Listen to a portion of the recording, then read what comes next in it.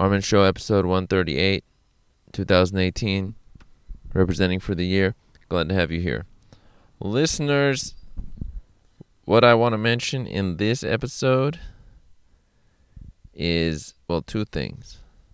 Value of discipline, always there. Second thing, when I communicate, my specific form is broader, larger view, open scale.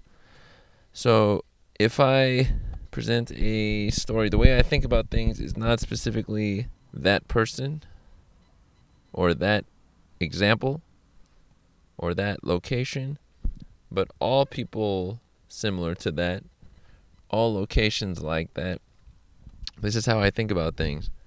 So it'll never be specific to person X, location X, place X, event X.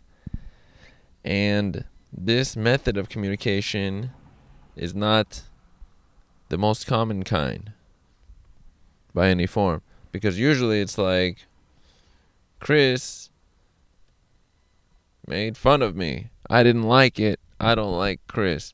And that's how stories go. But if I was describing it, in my head I'd be thinking Chris represents the type of person who is like Chris. Those people. Making fun of a person comes from lack of self-esteem. What generates it? Why did it come towards me? How did I bring it to the table? So the way I'm describing things always includes variables. All the variables of the moment, taking out ego and specificities. I don't actually exist, per se. And so to give myself too much weight in this regard is not my style.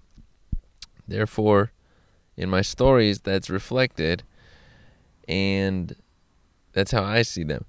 But then, I have also figured out over time that stories resonate with many when they involve those details. Like if I try to include them in, the stories are much more liked.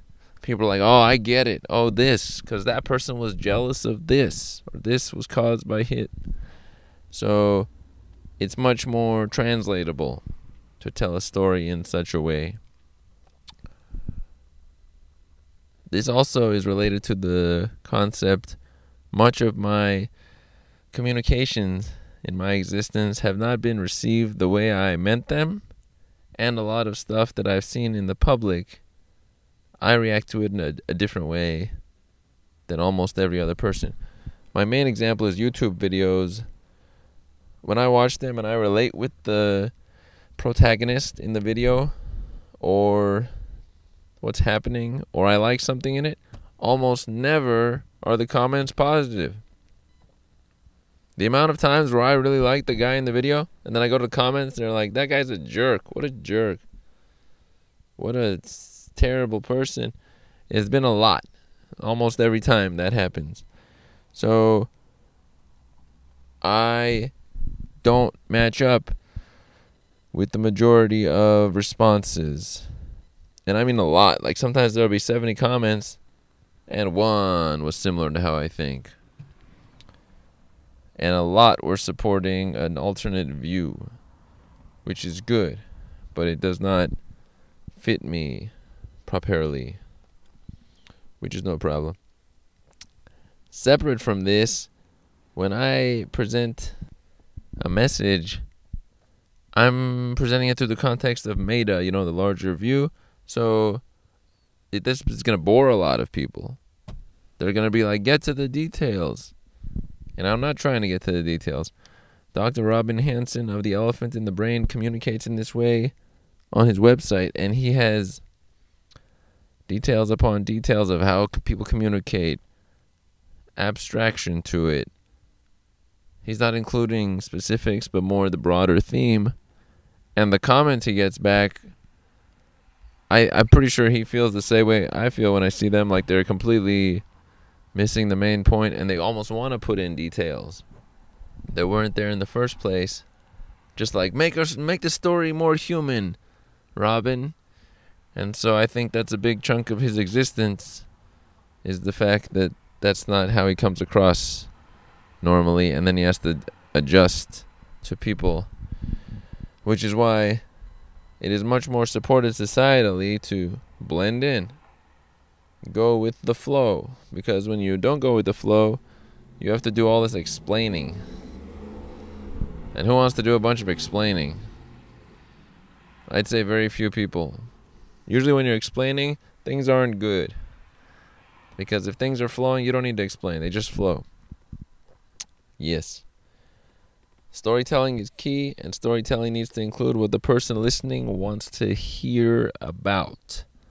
So there is something to engaging your audience appropriately, and then there is something to being your natural self and presenting what you actually value. And maybe describing it after the fact. I guess the broader theme of what I'm describing here is communication issues and how to either work through them or work past them. Yeah. Okay. So the next message I want to describe is that we as people have an opportunity to do things in the way that suits us. And if we don't do it that way, well, guess what? Now we're falling into the world's framework. Like, for example, here, Armin recording a podcast episode, right? Policeman just drove by, and he's probably thinking, what the heck? Who records a podcast in the dark at a laptop on the street? Almost nobody. But I gave him that knowing look, that kind that's like, hey man, this is what people are doing now in 2018. Let's make it happen. And then he gave me that knowing look of like, I don't know what this knowing look means. And I don't understand. You don't make any sense. And if you record for too long, I'm going to come and cite you for not being a regular person. So, classic citation there. Now, that's not actually true about the looks we gave each other. None of that happened. But in an alternate dimension, that communication occurred, and I was like, I'm doing the episode, and he's like, yeah, man, you do your thing, because that makes sense. And it's great that you're recording content. I'm not gonna U-turn and give you a ticket. So we're pretty good with each other. But yes, back to the point I was presenting, you got to do things as you. The world might actually work with you, as long as it's not heavily damaging to others. Your way just might be the way of the future, and if you don't do it, it's almost insulting to yourself and the future where things are going. Try and listen to your inner voice. The moment you ignore it is the moment you're running out of time. That's a deep message right there. I'm going to repeat that one. The moment you ignore your inner voice is the moment you're, quote, running out of time. There's an expiration date to ignoring your inner voice. And there's a tick, tick, tick, tick, tick. You messed up. So instead of getting to the point where you messed up, you want to get to the point where you feel good. You're like, I'm following my own criteria. It's a nice feeling.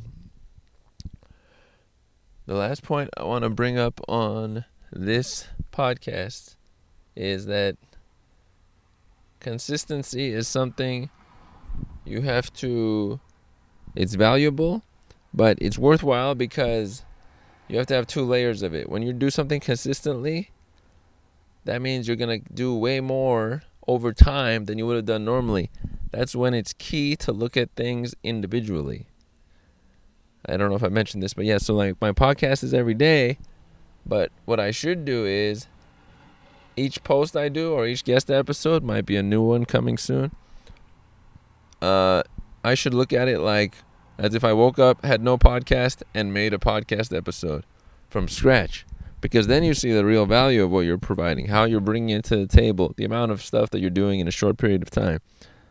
You want to analyze it that way. If you just get used to something being in place, well, you're always going to take that as an automatic part of existence when it's not. Even the breaths that you breathe are not an automatic part of existence, though they are pretty involuntarily done by the body. A lot of good feedback on this one. I'll close up the episode there. Information has been sent out to y'all, the listeners. It has been episode 138. We are out.